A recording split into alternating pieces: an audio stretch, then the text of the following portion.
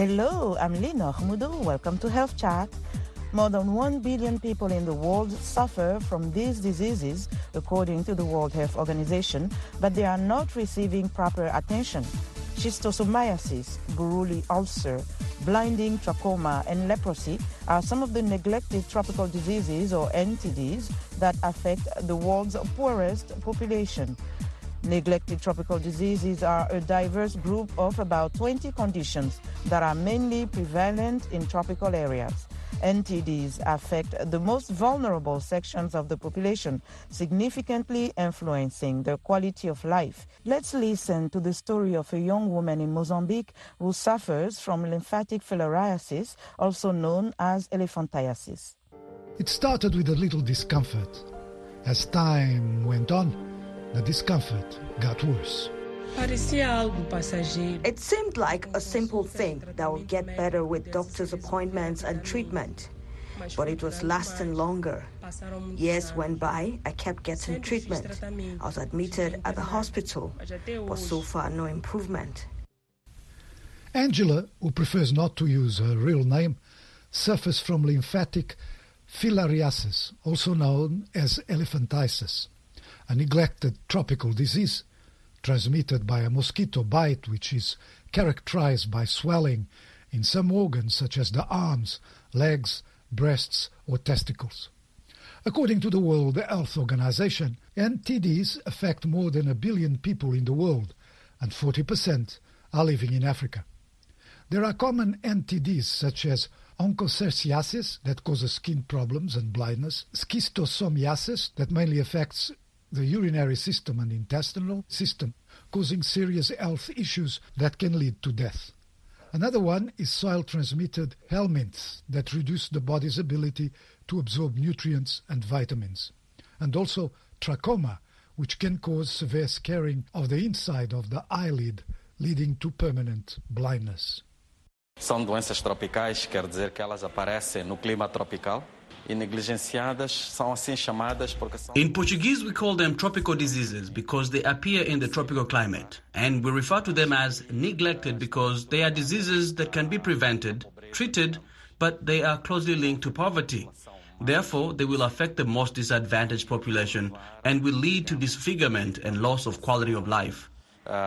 Perda de qualidade de vida numa população já por si desfavorecida vai perder qualidade de vida devido a estas mesmas doenças que até é possível prevenir e tratá-las.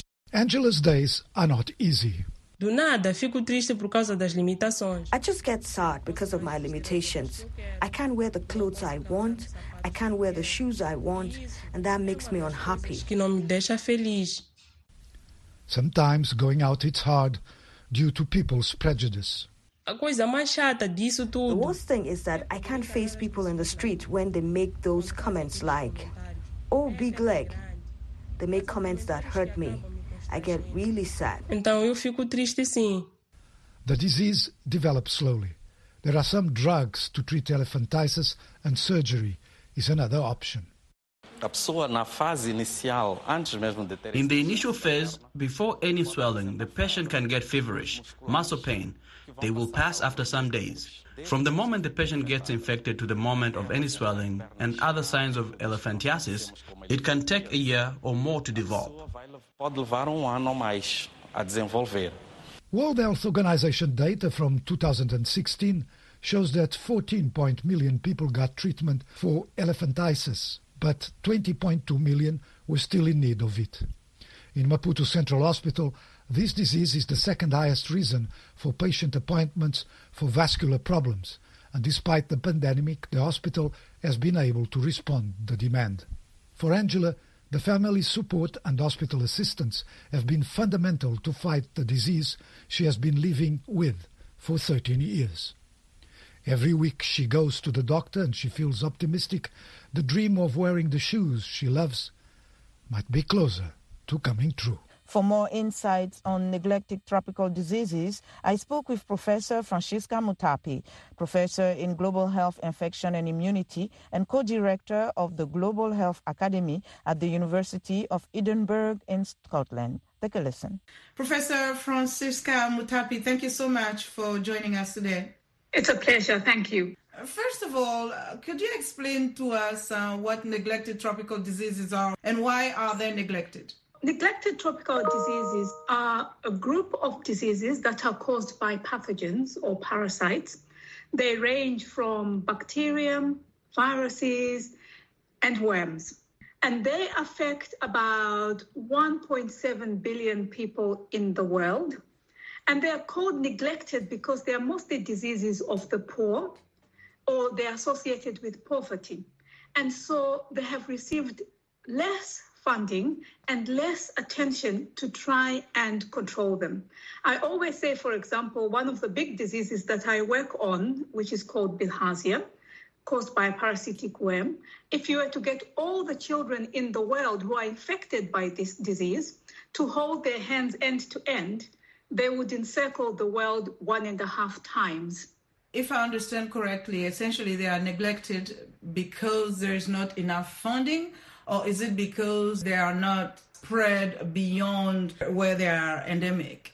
So they are neglected mostly because they occur in poor countries, mostly in the tropics, where there really hasn't been a concerted effort to control them. They have also been neglected in terms of research, although we are now correcting that, and hopefully that will make a significant impact on the burden of these diseases.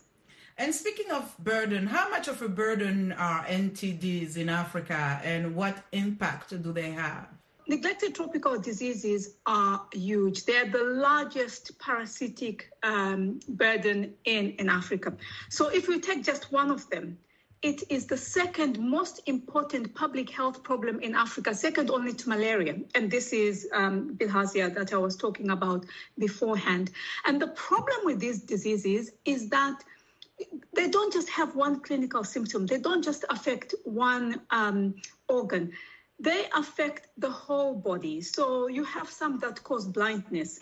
You have some that cause physical disfigurement. I'm sure you've heard of elephantitis, where the limbs and parts of your body grow really, really large. Hence the name elephantitis. And if you take schistosomiasis or bilharzia, it impacts on children's ability to learn in school. It reduces their ability to learn. It reduces their physical ability. It also reduces fertility in women. We have a version of that disease that affects the urogenital tract. So affects reproductive health, affects fertility.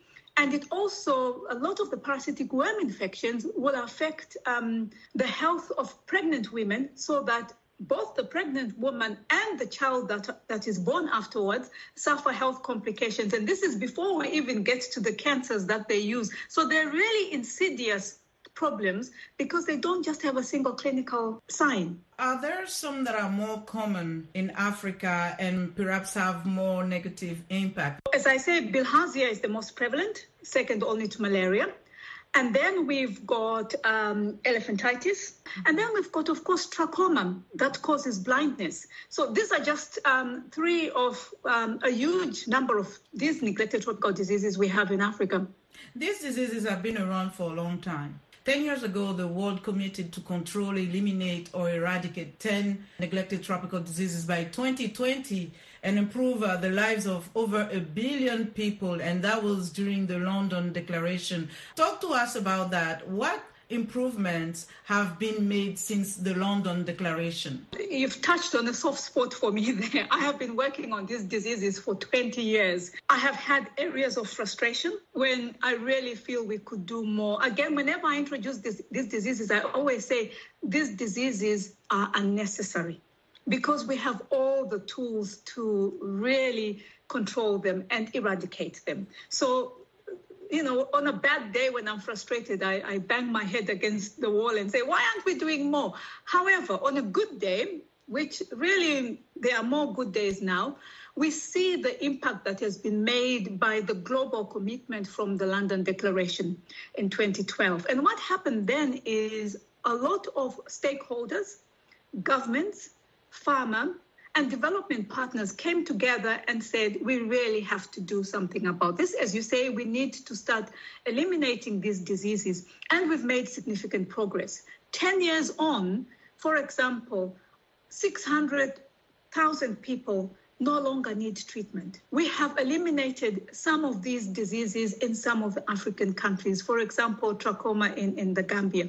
And the fact that we've been able to eliminate a large number of these diseases in a lot of countries shows us that with the willpower and the commitment, we're perfectly capable of eliminating the rest of these diseases in the rest of the countries. Recently, the world gathered in Kigali, Rwanda, for the Kigali Declaration on NTDs. What is the significance of this gathering and what transpired from it? So I am really, really excited to have been part of the process of bringing the Kigali Declaration together, both through my research and also through our work with Uniting to Combat NTDs, who have been really pushing for the declaration. So first and foremost, it is the Kigali Declaration on NTDs, not the London Declaration on NTDs. That tells you something, because what it means is the African countries where these diseases are endemic. So, for example, Nigeria has the highest burden. Something like 150 million people are affected. Rwanda has a huge burden of these diseases. These countries are taking ownership of the control of these diseases. They are setting the agenda, they are setting the strategy, and they are committing funding as well as support to controlling these diseases through their leadership, so not just in their countries, but also bringing the rest of the African countries together. So the first and foremost big change from the London Declaration to the Kigali Declaration is that this is now country-owned and country-led from the endemic countries in Africa. The second thing is, of course, we have the new NTD roadmap from the WHO from 2021 to 2030. And the new Kigali Declaration will be aiming to deliver that. Given that these diseases are neglected and they affect a certain group of people, whose responsibility is it to step up effort? Was there a lack of political will? What will change this time around? It's everyone's responsibility, and I'll tell you why. It's the person who is exposed to these diseases. It's their responsibility to take up any intervention. We need to ensure that there is compliance. When you have an intervention to control the diseases, it's your responsibility to then take up that intervention. It is also your responsibility to seek for health-seeking behavior. You should be pestering your local clinics, your local representation. We have this disease. We recognize we have it, and we are taking responsibility for our own health. And the Kigali Declaration provides for that. Then it is the national government's responsibility to be investing in the control of these diseases in their own countries, for their own populations, because health underpins any progress for most of the Sustainable Development Goals. It is also the responsibility of countries where these diseases are not endemic. And this is very important for global security. COVID has shown us that you need a health system that is well equipped for surveillance of disease. So if you have any emerging disease, you need a health system that can respond to this. African health systems cannot respond with surveillance and real-time diagnosis of any emerging disease when the health system is burdened with looking after neglected tropical diseases. If we release those resources, release that funding, it strengthens the whole African health system. And the strong African health system is critical for global security. So that's why I say this is everybody's responsibility to ensure that we have functioning health systems, we have people who are working, they're able to produce because their health is good, and we're taking up all the interventions that are there. Moving forward, where do you see the priorities to the elimination of NTDs? First and foremost, we need to get the optimal use of the interventions that we currently have. We have drugs. Let's ensure we have all the drugs that are available for everybody. Let's ensure we're accessing everybody who needs these drugs, and let's ensure that we're delivering them timely and optimally. We have other interventions. A lot of these diseases are due to poor provision of safe water and sanitation. In order for us to really stop transmission and to stop the spread of these diseases, we need to improve the water, sanitation, and hygiene. We have perfectly good ways of doing this. We've done this in many countries. So let's deploy these, let's invest in these, and then, of course, finally, let's ensure we've got the health education and the health messaging out there for the affected communities. Professor Francisca Moudou, thank you so much. We appreciate your time. Thank you very much. That was Professor Francisca Moudou, Professor in Global Health, Infection and Immunity and Co-Director of the Global Health Academy at the University of Edinburgh in Scotland.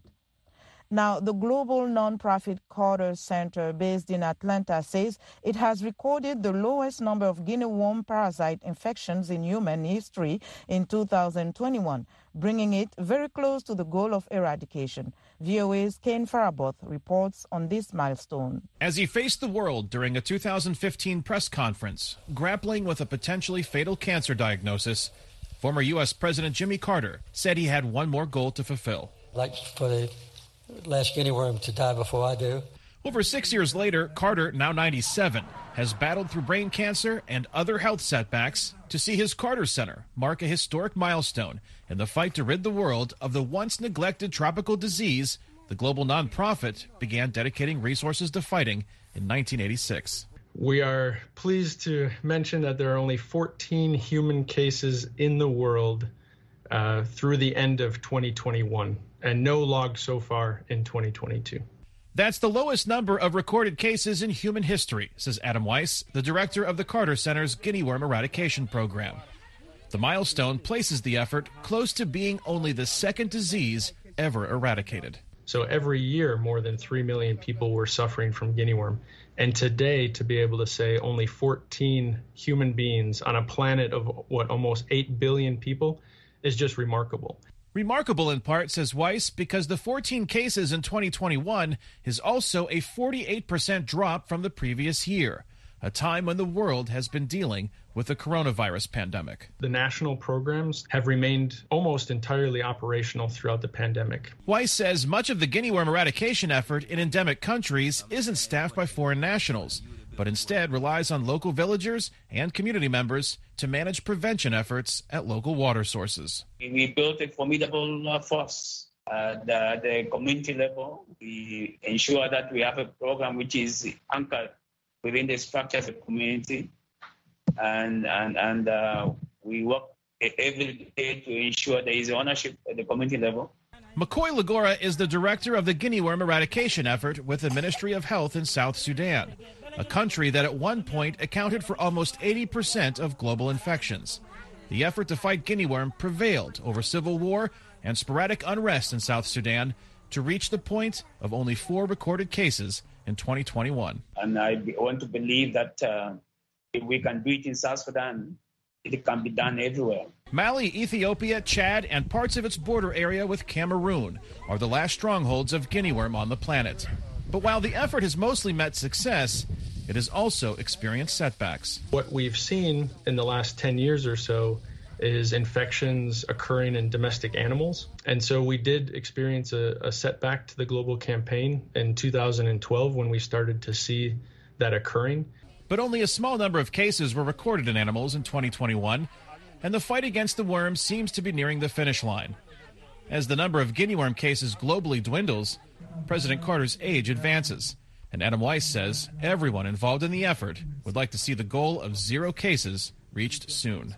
Of course, I would like nothing more than to see it happen in his lifetime. You know, President Carter as our big boss, but also as our North Star in trying to help keep us focused, it adds a layer of pressure and also a layer of responsibility that we all have. Kane Fairbaum, VOA News, Chicago. You are listening to Health Chat on the Voice of America. It is time for a short break. Don't go away. We'll be right back.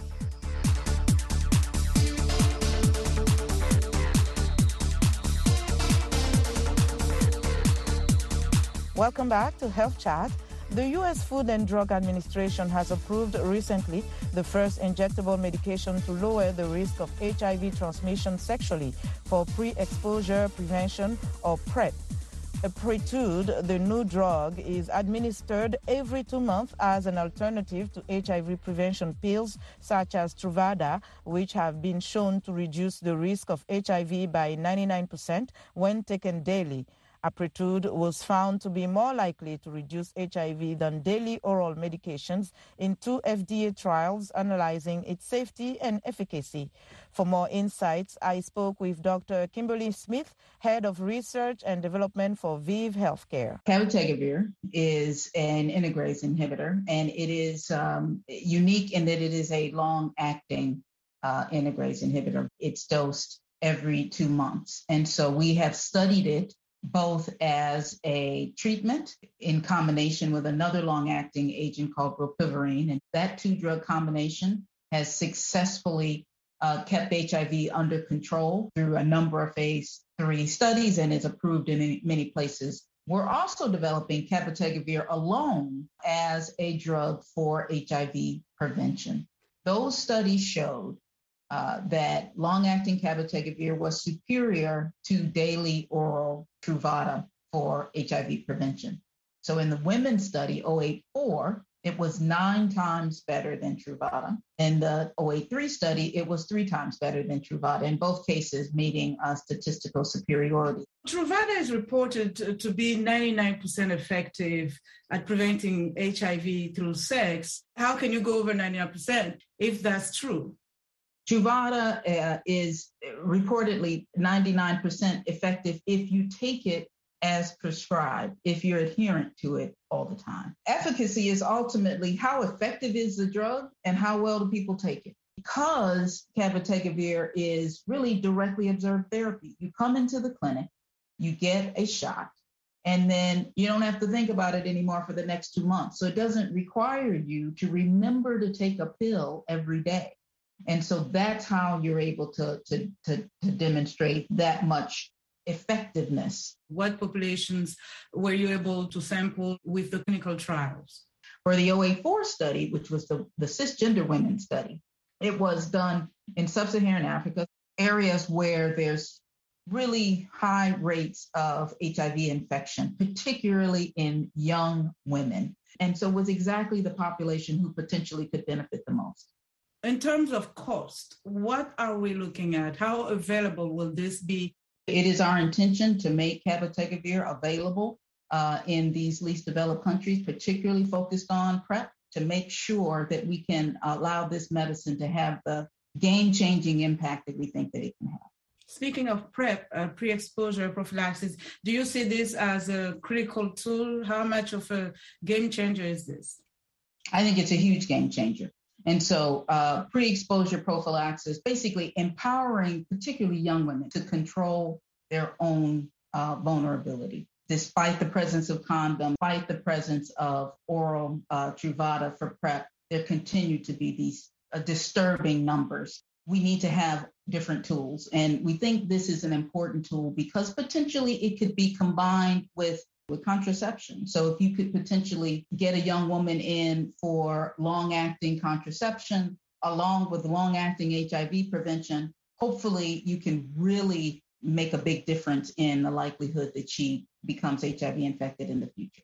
Something like this, where people will get an injection for 2 months and have the sense of safety, is there a concern that maybe there will be complacency? I think if we can combine widespread availability of long-acting PrEP along with optimizing treatment, making sure that, everyone knows their status. And so if you are living with HIV, that you're on treatment, and that people who are HIV negative but sexually active, that they would be able to be on some form of PrEP. We think that adding this new tool will make a big difference. We've seen improvements in the rates of new HIV cases because more people are on treatment, but it hasn't decreased enough to get us to the end of the epidemic. What sorts of side effects have been observed during the clinical trials? Most common side effect is injection site reaction, so soreness at the site where you get the shot. That typically lasts for a few days and then resolves.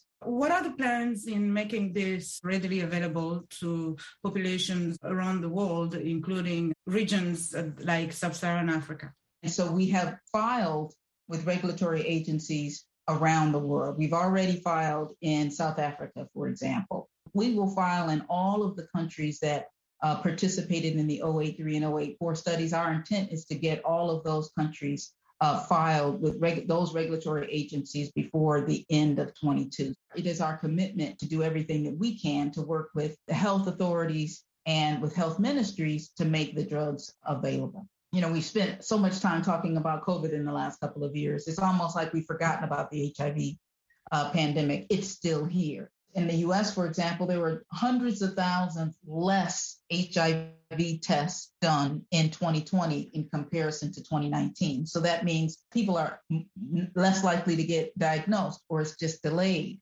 And that means they're more likely to progress with their own disease. And they're also potentially more likely to transmit to others. Dr. Kimberly Smith, thank you so much for your time. We appreciate it. Thank you for having me. That was Dr. Kimberly Smith, Head of Research and Development for ViV Healthcare.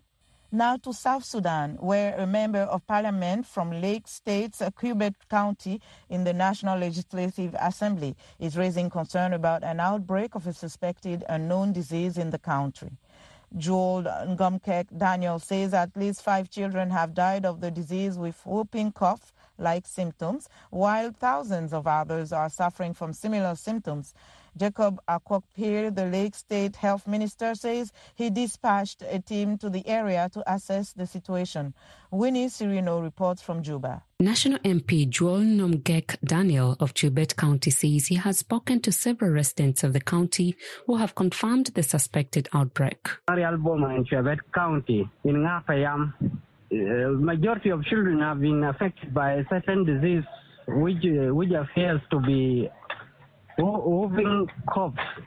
These children are coughing at the same time, are vomiting, and there are rashes on them. It is like also a measles or something. This is a kind of a strange disease. The hospital in Agangrial is full of children. Daniel says he shared the information with the Relief and Rehabilitation Commission as well as the World Health Organization in Lake State capital Rumbek.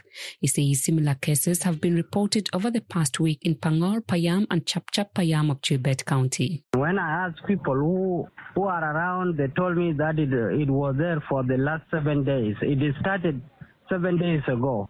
It is almost the whole village in Agangrial, which many children, they have not told me exactly the exact number, but they told me the hospital is full of children. So I was following up to give me the accurate information about children.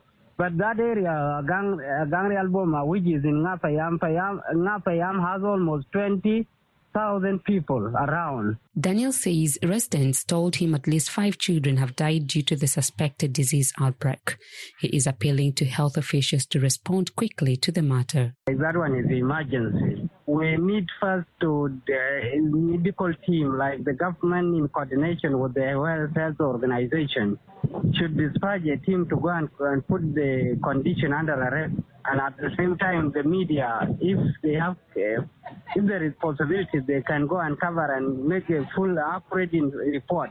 And we shall follow up here. After that, if it is this measles or this whooping cough, like this kind of which affect children, then they should be vaccinated. Lake State Health Minister Jacob Akwokpir says he still does not have accurate information about the problem, but says the state government has dispatched a team to Agangrial Payam to assess the situation and collect samples for laboratory tests. When South Sudan in Focus contacted Dr. Wamala Joseph, the country preparedness officer at World Health Organization, referred us to Dr. John Ramono, the Director of Preventive Health Care Services at the National Ministry of Health.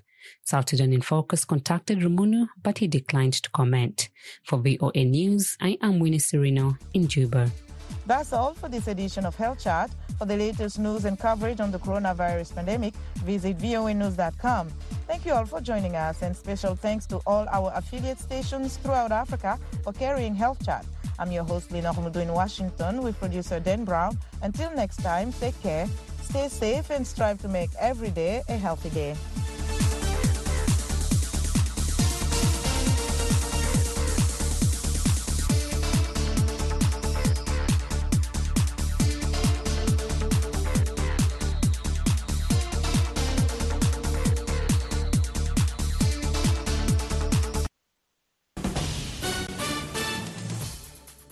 This is VOA News. Via remote, I'm Jeff Custer.